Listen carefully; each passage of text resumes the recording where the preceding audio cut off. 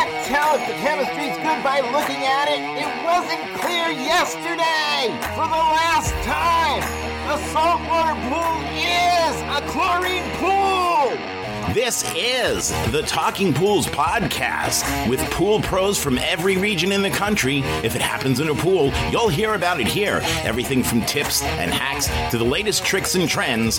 Breaking news, we lay it on the line. We tell it like it is because we think you deserve to know.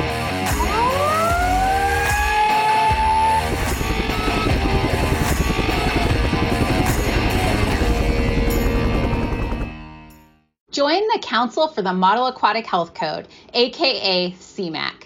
CMAQ is a member-driven organization that keeps the Model Aquatic Health Code sustainable, current, and complete. Your expertise is needed. Learn more at cmac.org. That's CMAHC.org. Welcome to the second half of the episode on the National Electric Code with Kelly and Dan. Always remember and never forget, if you're not qualified to do electrical work at a swimming pool, don't do it. Gauge wire that just goes from the light to that. Is that the same thing? It is. It's a bond, even though they're using a green wire. So NEC code currently and for many years requires the bond wire be a bare number 8 wire. Mm-hmm. I'm almost certain that it used to, and even if it didn't, local codes said it was okay to use a stranded 10 gauge. No, 6 gauge. Let me think about this. 6 gauge, I think it was. Stranded 6 gauge green wire for the bonding wire. Okay. So a stranded 6 or a solid 8 is what used to be acceptable, where today it's solid 8. So you will see bond wires at equipment pads even. You'll see where it's not real easy to run a stranded wire that you have to try to strip and all the rest of it and slide through the bonding lugs from a pump through a heater through a whatever at the equipment pad. But there are some that have been done. But that is a bond wire. And to go a step further, so back in the day, conduit was always metal. Yeah. It might be copper coming off of the niche.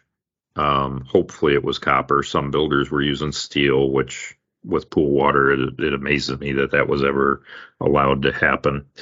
But today, and for many years, it's PVC. Mm-hmm.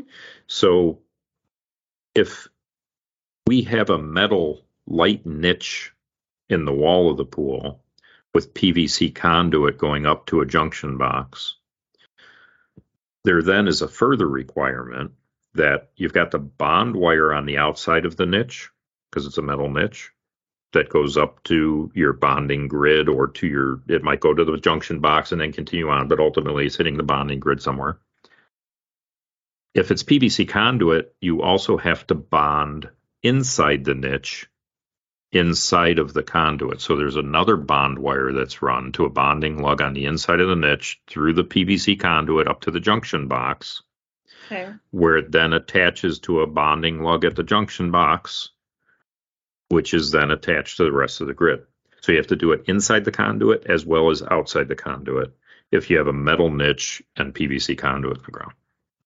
And in addition to that, the code says that this attachment point on the inside of the niche has to have a potting compound over it to help prevent the pool water from corroding and degrading that connection point, the screw terminal, if you will, where it's screwed into on the inside of the niche. Yeah, I've seen that gunky stuff on it. Yeah. So, there's and again, this is all in the NEC code. And none of this is new. I mean, this is, I'm referring to 1999 and stuff, but this kind of stuff has been around for a long time, but it's amazing to me how many people don't realize it. I see what we refer to as a 6x6 box, a plastic junction box that you can buy. It's 6 inches square and often 6 inches deep. And in pools that have, a lot of lights, they've got a lot of Pentair stuff in our market. There's a lot of Hayward too and Jandy, but Pentair and Pentair is probably the primary one. Hayward might be a little second there, but maybe you got some elaborate pool setup, waterfalls, fountains, things where they used a lot of lights, and they'll run from the transformers through a conduit into this 6x6 plastic box as a junction box, going down to 4 or 5 lights over here, then continue on to another one, 4 or 5 lights. That plastic 6x6 box is not an approved swimming pool light junction box. So that's against NEC code. It always surprises me that the inspectors don't pick up on that kind of stuff, because that's one that we see missed a lot. I was at a pool finishing the startup once when the inspector came to do the final. The only thing he did was put this device that tripped the GFI plug to make sure the lights would turn off. He did that, and then he saw that happened, and he's like, "Okay, you pass. I'm gone," and left. Yeah. I was just like, "That's it." You know what? For 2 seconds. Honestly, inspectors, I think I said this a few episodes ago, as to, those who can do, those who can't inspect. Inspectors are never going to be the one you rely on to make sure your pool in your backyard is right and safe. Yeah. You need to have confidence in your contractor and confidence in your service people, that they know what they're doing from a consumer standpoint. Because if a consumer is relying on the pool to be built right or serviced right because of some inspector that's going to come by, forget it. The inspector is not going to be able to see everything that needs to be done to make that a well-built, long-lasting, safe environment from start to finish. I oftentimes wonder why they're even there, to be honest with you. I get the idea, but it's amazing how during the COVID years, we used to always have to, in our market, it's very common that we have to be on site when the inspector shows up. Well, when is he going to be there? Tomorrow. Yeah, when tomorrow? Well, tomorrow. Well, okay, we can't move on until you inspect and pass this. There's nothing more we can do on that job site. So our crew is going to move to a different job site tomorrow. And it'd be helpful if you could tell us when you're going to be there. Tomorrow. Great. Thanks. So when you end up getting to that site and then having issues and it's much easier to avoid it from the get-go. Know the codes, know what's expected, and go with it. So we had a pool. This is interesting. If you're building a vinyl lined, and I know you don't see really anything vinyl lined by you, right? There's some. My dad actually makes a lot of money doing vinyl liners. Does he? Okay, great. Yeah. Great. So the Midwest and the Northeast is like vinyl liner country. Like that's, the majority of pools in our market are vinyl line pools, have been for forever. Most vinyl line pools built through the years had steel wall panels. So basically you dig a hole, you get these steel wall panels, you bolt them together, and that becomes your structure that's in the ground. Well, those panels are metal, so they then need to be bonded. And not only do they need to be bonded, but the code actually says that in each corner of the pool, and it's interesting that they say that because so many pools don't have corners, but that they always say each corner, and if an inspector comes out and it's a lagoon shaped thing, they'll go, well, you still got to do it about every 20 feet or so around the perimeter or something like that. But inevitably they say in every corner you have to have a solid 8-wire bond wire attached to the bottom of the wall panel, coming up out of the ground and attaching to your bonding grid or whatever you want to, whatever you want to refer to, right? Okay, fine. Well, we've never built steel paneled in-ground vinyl pools. Our pools are polymer walls. Everything that goes into the ground is polymer. The walls, the bolts are nylon, the braces are polymer. There isn't steel anywhere in the ground. So we had done this project in the same town that uses 1999 code, back in the time when they were still using the code. And the inspector came out and failed our bonding inspection because he didn't see these 4 wires coming out of the ground at the corners. And my guy's on site because he had to meet him on site, right? And basically, doing a little bit of stuff here and there, the equipment, whatever, trying to bide his time till the inspector shows up. And he calls me up and he says, hey, he's failing us because we don't have bond wires. I'm like, what are you talking about? Let me talk to him. And the inspector said, everything is bonded right, but you're missing the 4 wires that go down and attach to the bottom of the panels. I said, these are polymer panels. They're not metal. Doesn't matter. They got to be bonded. Why do they need to be bonded? Because that's what the code says. I said, no, the code says that metal panels need to be bonded in this way. And these are not conductive. There's nothing conductive in this structure. And he says, I'm not going to pass it without those wires there. So that's crazy. We literally had to go and dig in the 4 corners of the pool, break through the on the backside of there's we refer to it as a bond beam. When you erect these walls, you pour concrete about a foot high on the backside in the overdig area of the pool, and that concrete locks everything together, provides sort of an anchoring, if you will, to the walls to help keep them from moving and so forth. Well, to get to the bottom of that panel, we had to break through that bond beam in the 4 corners. So we're out there with jackhammers and chipping hammers to get down to the bottom of the polymer panel to attach a copper wire, because now he wants to come back and see it actually attached. He's not just going to be okay seeing it come out of the ground. So we spend a day out there with a crew to get these stupid bond wires put onto a plastic panel because he wouldn't accept it otherwise. Wow. Yep. So sometimes, even though you follow the code, inspectors can cause you some headaches. Is that ghost? You have, just like Andrea. I don't know what it is with you guys. I'm telling you, Mr. Rudy said that I have creepy stuff that would happen when we were waiting for our episodes to download when we first started, or I first started. Sometimes I feel like there is a ghost, sometimes I have to sage the house. Haven't done it in a couple weeks, so maybe that's what's going on. Probably is. What would you say are some basic things for people to look out for when they're going to pools for the first time for service? Wow. There's so many. What do you probably have a couple off the top of your head that you're thinking of, right?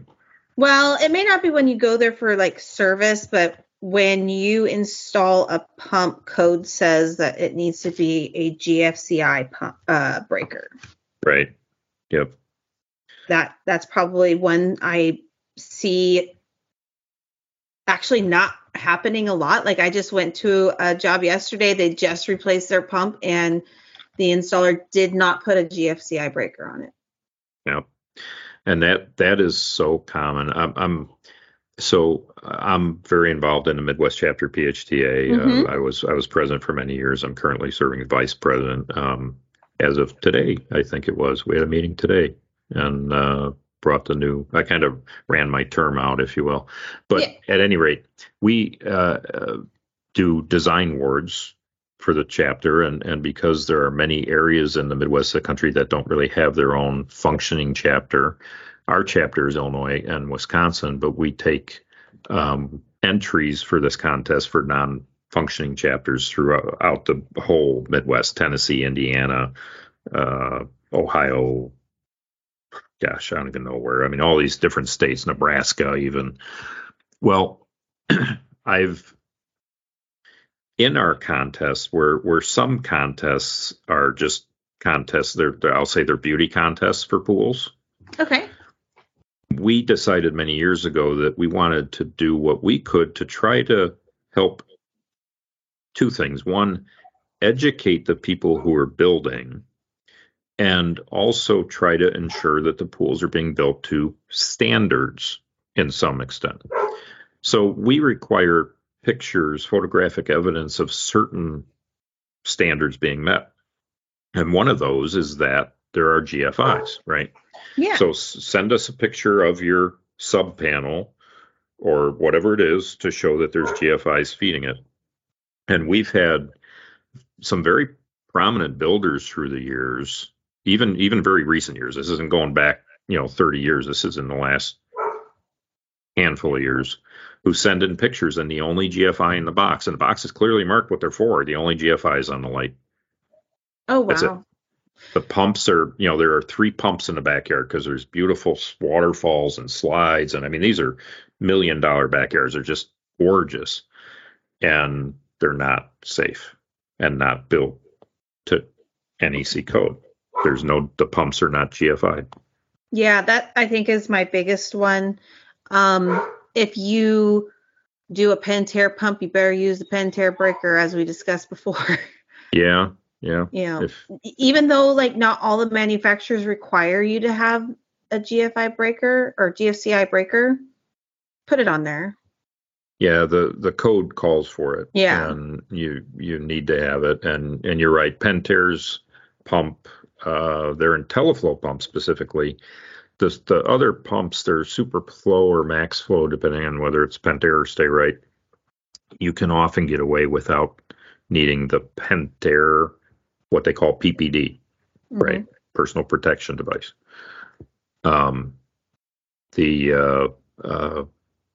IntelliFlow, though, it'll throw some confusion to the breaker and cause non-Pentair breakers to trip at times. And the bad part, I've heard that one. The bad part about it is sometimes you put a pump in and it doesn't start doing it for a year, and you instantly go, oh, well, the pump is bad, and you put a new drive on the pump, or you put a whole new pump in, but you find that it's still doing it. And I don't have an explanation other than I think that it takes, in some cases, time before that breaker is affected, and then when it is, it's almost like it's worn out or something, causing it to falsely trip. There's no problem with the pump, but the sensitivity of the breaker, the sensitivity of a standard GFI breaker is more sensitive than it needs to be. And if it is one of those breakers that's more sensitive than the pump was designed for, it'll cause these false trippings. So Pentair went to actually Siemens and had them build a breaker for them to their spec, and that's the breaker they sell. Now, we had a handful of years ago through Pool Corp bought the Siemens breaker, which, as far as we knew and the way it was presented to us, it was the Pentair breaker without Pentair's name on it. And because of that, it's less money. I would say through the course of a year and a half, probably 50% of those breakers we put in, we had to pull them out and put the Pentair breakers in because they ended up not functioning that way. And the breakers were still good, and in fact we pulled them out, used them for other applications in the backyard that had to be. At least you weren't out that money. So, but we still, even today, are still sitting with a number of these Siemens breakers that, it's not often that you need a 20 amp GFI breaker for other than a pump. And since we're primarily Pentair, it just, but whatever, we've got them. We'll get rid of them eventually. I've also seen where people forget about the breaker when they're putting pumps in, and there was a yellow timer there previously, and they're putting a variable speed in, and that's not correct either. Having it run through the timer, you mean, or just that the breaker's not a GFI because they didn't look at it. They didn't even look at the breaker because the breaker's on the main panel. Yeah. Yeah. And so that's not correct either. Right. Just because it could turn the power on and off like a switch doesn't mean it's doing the safety features of the breaker. Yeah, exactly.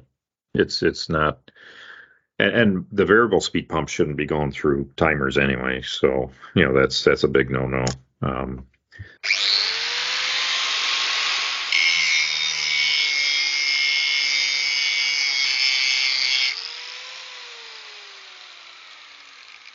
Kelly and Dan will be right back after these messages.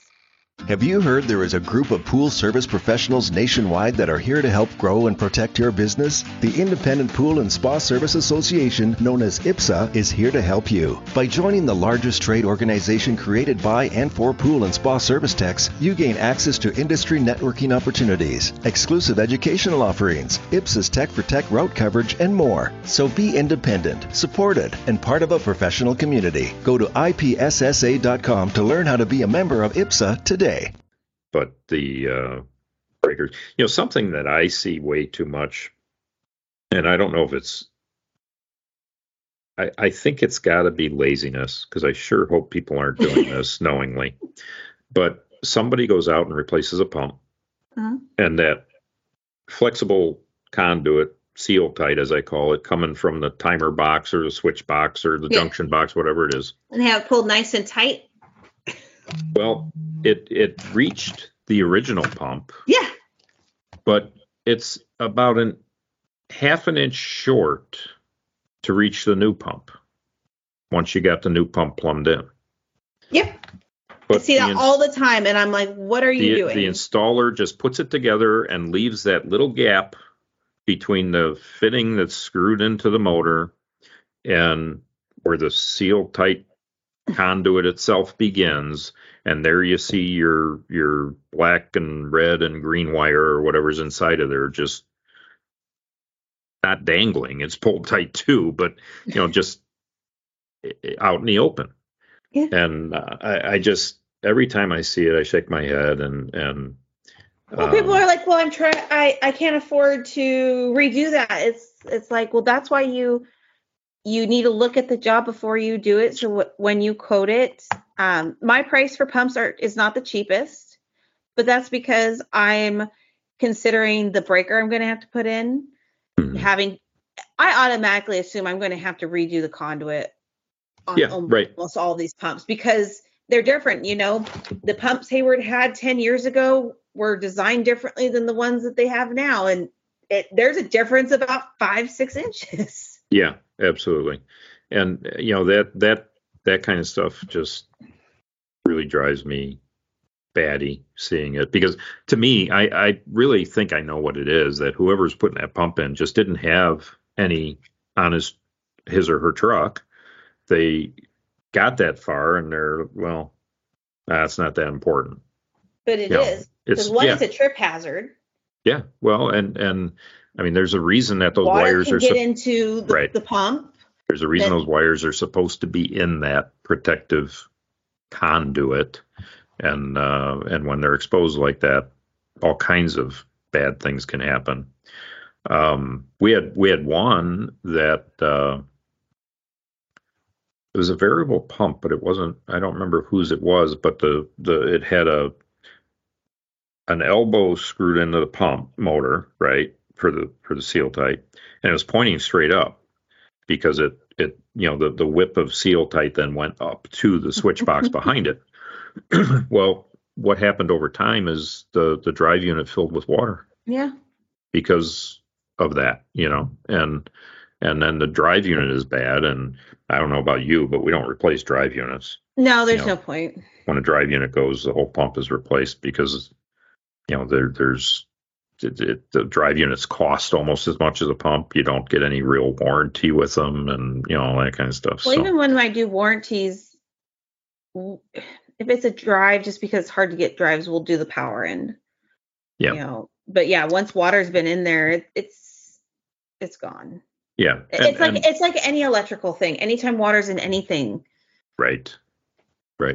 And then when you replace the pump and you find that there's water in the conduit, that's another reason you have to replace it. You can't just, let's pour it out. Yep. And hope for the best. Yep. No, that's one. And the other thing that drives me nuts is screws missing. Yes.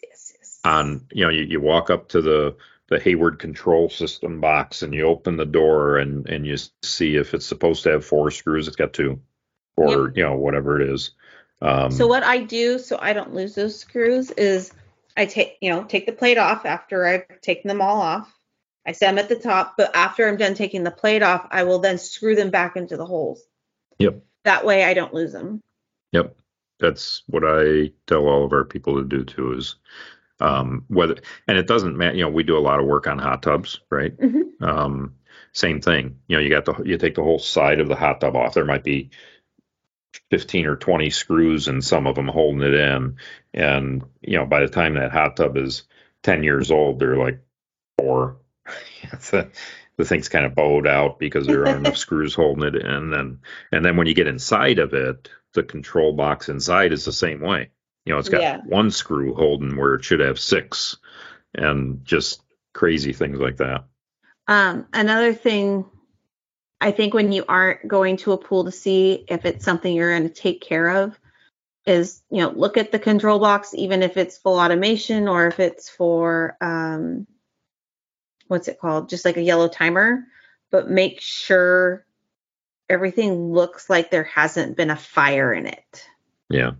Because sometimes people will do that. There was another thing, but I forgot what I was going to say.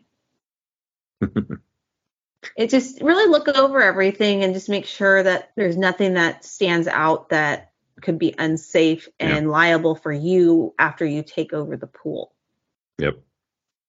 Oh, here's something else too that I see done wrong a lot, and this is more for the builders out there. Although, today we're getting more and more people on the service side that they've got the old, just switches to turn their pump and their lights on or whatever, and they want to do it from an app on their phone, right? Everything's on our phones today. So someone like yourself or me, maybe we'll sell them a control system. And we'll go out and we'll retrofit a control system, sub panel box, and the whole 9 yards into the backyard. The NEC code requires that there be a clear distance in front of any sub panel.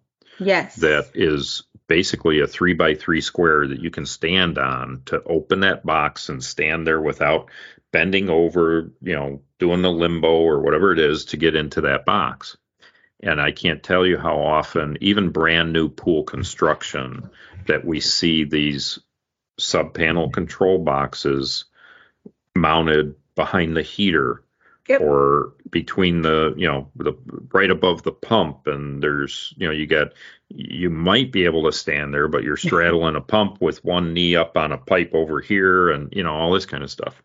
And people, and again, that I think is often a lack of knowledge of the code that says you should do this. Now, our equipment pads, when we build a pool, we always, before we even begin in the backyard, have a conversation about it because we occupy a lot of space. And, people are like, well, can you put the equipment over by my air conditioner? No, you've only got a 3 foot by 4 foot space there. It's never going to work. Well, or you want a heater in the windows right there. Well, yeah, that stuff too. But our equipment pads are 4 foot by 8 foot for basically what I'll say is a standard equipment set. Yeah. Pump, filter, heater. We do IntelliChem, so we do have a 4-gallon acid tank that's on the pad. We do mineral purifiers. We're doing Nature 2 now. We're doing Frog, so that's on the equipment pad. But these things are, a 4x8 pad that's got to go somewhere, and part of that is because of this control box. And usually, we mount our control boxes on Unistrut. If people know what Unistrut is, I mount mine on landscape posts. Yeah. Usually at the end of an equipment pad, we'll drive in a couple of pieces of Unistrut, red heads into the side of the poured equipment pad to stabilize it down there. And then we use polymer deck boards spanning between the two, making about a 3 foot by 3 foot square that we're mounting the control box, our IntelliChem, our flow cell for the everything gets mounted onto that. And then we've got all the space in front of that because it's at the end of the pad facing usually, away from the pad that you can stand there and have access to all this stuff without having to lean over and bend and twist and all the other stuff. So I remembered what I was going to say. When customers put yard lights out, and what I mean by yard lights over the pool is that those light, Yep. Yep. Like the light bulb ones that connect Yep. at one and you plug it in. Those are actually not legal to put over No. your pool, because what if it was to fall in the pool when they Absolutely. were swimming?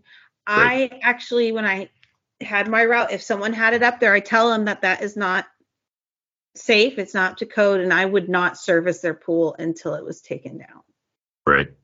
Yeah, that's a really, really bad thing. And not only can it fall in the pool, but you're also, whether it's you or the homeowner, there's some stuff float down in the pool, so they go and grab their Yep. pole with the net, and is the pole going to hit that wire, and is that wire bare? Is it going to electrocute us because of all that's horrible things that And I see that one a people do. lot.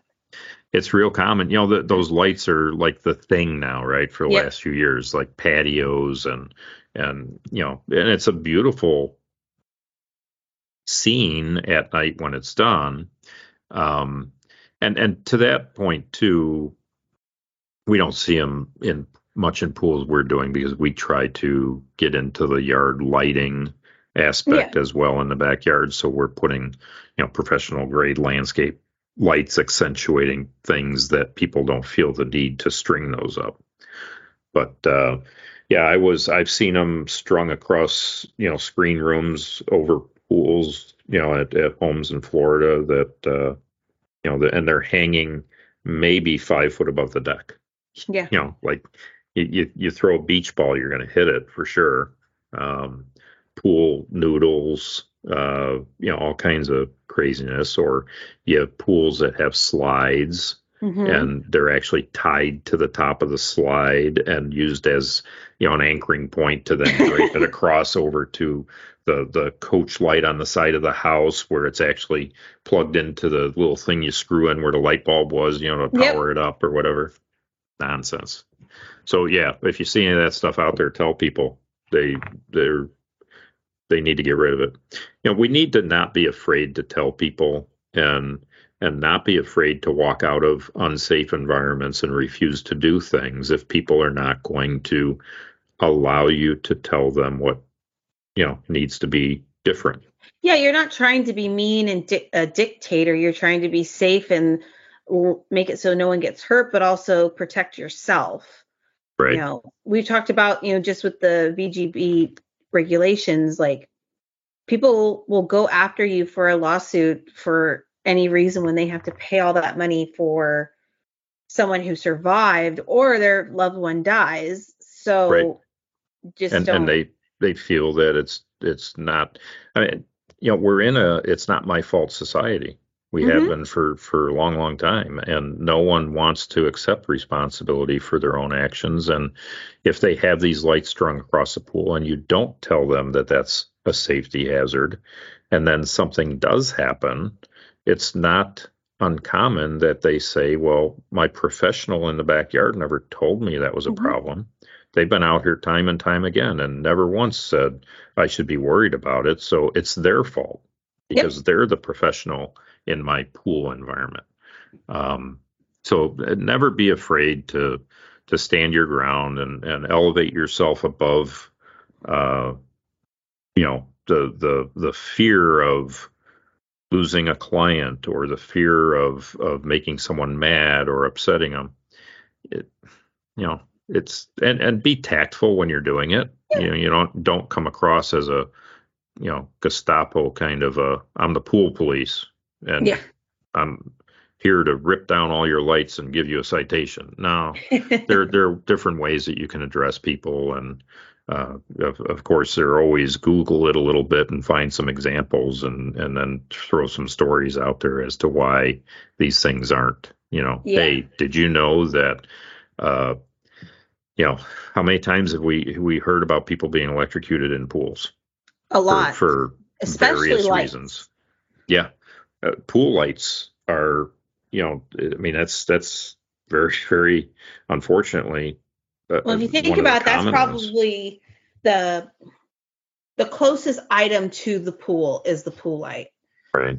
So that's probably why. Yeah, that's probably the number one killer inside a pool other than what? Drowning from being sucked down there and just not knowing how to swim. Right. Yeah. So. And then you have people who someone is electrocuted, and then you have someone go into the pool and go after them, and then they get electrocuted, and it's just make it as safe as you can and just be knowledgeable. Now, one thing I did think in this episode we should mention is please check your local licensing requirements. Yeah, absolutely. Because I know in the state of Texas, you have to have a certain license to work on electrical. You don't need any license to build a pool, but you need it to put a breaker in. Right. You said that in yours, there's not much licensing you have to do.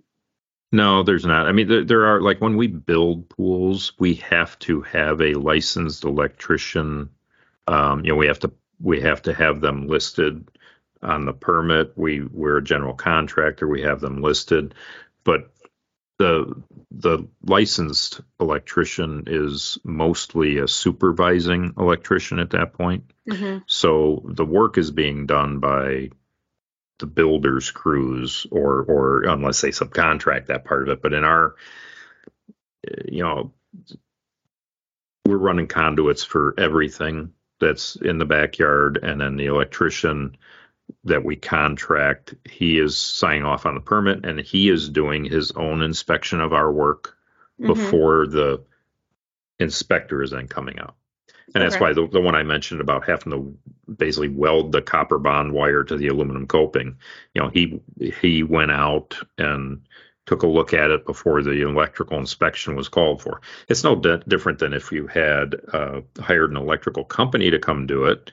Not everyone doing the work is a licensed electrician. Yeah. Right. But there is a supervising person that is the licensed person. So, it's not that we, are just kind of like Wild West and running off doing whatever we want. There are some things, but on the service side of it, to your point, we don't have to have a license to be able to do electrical, to put in a pump or a heat pump or whatever. Yeah. See, where I'm at, you need to have a contractor's license to do those things. But I'm only allowed to work on the equipment pad. I'm not allowed to work on the main panel. Okay. Which, again, I have no problem with that. Luckily, I have friends who are electricians, and they'll help me in those instances. But if you do want to work on certain things, I'm an electrician. Unfortunately, in my experience, when it comes to pools, a lot of these electricians that show up when customers are like, oh, my pool electrical is not working, are idiots. If you know the old school way on older pools, you would have a switch underneath the control to turn the power off. I had a job where it was a new pool owner, bought the house, and I turned the equipment pad off because there was an issue. And they called their electrician friend to come fix the issue, but he couldn't figure out how to turn the pool equipment back on. And I'm like, well, it's outside of my service day. If you wait till your service day, which is next week, I won't charge you. But if I come out at service call, I'm like, okay. I show up, I turn the switch, and they're like, our electrician was here for hours trying to figure that out. Yep, that happens. Well, and we said the other day that the most common wiring mistake on a GFI is that the electrician doesn't know to do that the neutral has to go back to the breaker, right? Yep. I mean, that is way more basic than the neutral going back to the breaker, but still, it's electricians, many of them don't have a lot of experience around pools. I feel like pools is a specialty. Yeah. Compared to the rest of the house or property. For sure. The electrician that we do have, we've been using him for all of the 6 years that I've been doing this. And he's he knows pools knows, that kind of stuff. And if at whatever point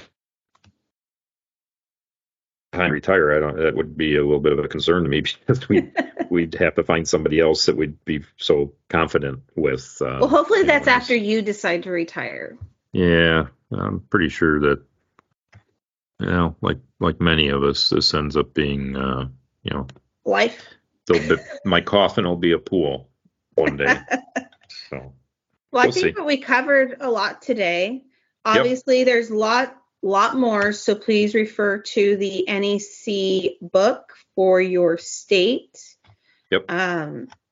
Again, if you have anything you want to ask us or comment or help us, please do. Again, on this episode, when we release it, we will put the resources that we might find helpful. And that will be on the Talking Pools Podcast Facebook group. Like us, share us, download our episodes so we know you're listening. And if you have those questions, message us on Facebook, or you can even email us at talkingpools@gmail.com. And thank you again to our sponsors, who we love because of the hard work they're doing in our industry to educate others and make them safe. So Absolutely. IPSA and CMAC. And I think that's it for today. We have one more episode in the series, which will be tips and tricks that we've learned over our careers. And I guess we'll talk to you next time. Everybody have a great week. And as always, stay safe. We'll see you next week. Bye.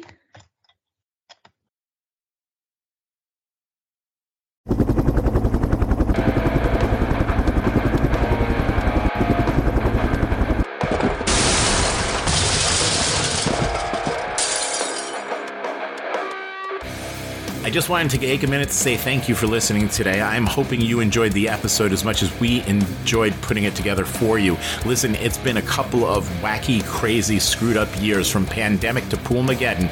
I just want you to know that we are all in this together. If there's anything that we can do for you, send me an email at talkingpools@gmail.com. Again, that's talkingpools@gmail.com. We're here. This is your podcast. We are the Pool People's Podcast, of the Pool People, for the Pool People, by the Pool People's Podcast. This one is about you. So thank you for tuning in and listening. Do me a favor, click subscribe before you go. That way you don't miss an episode.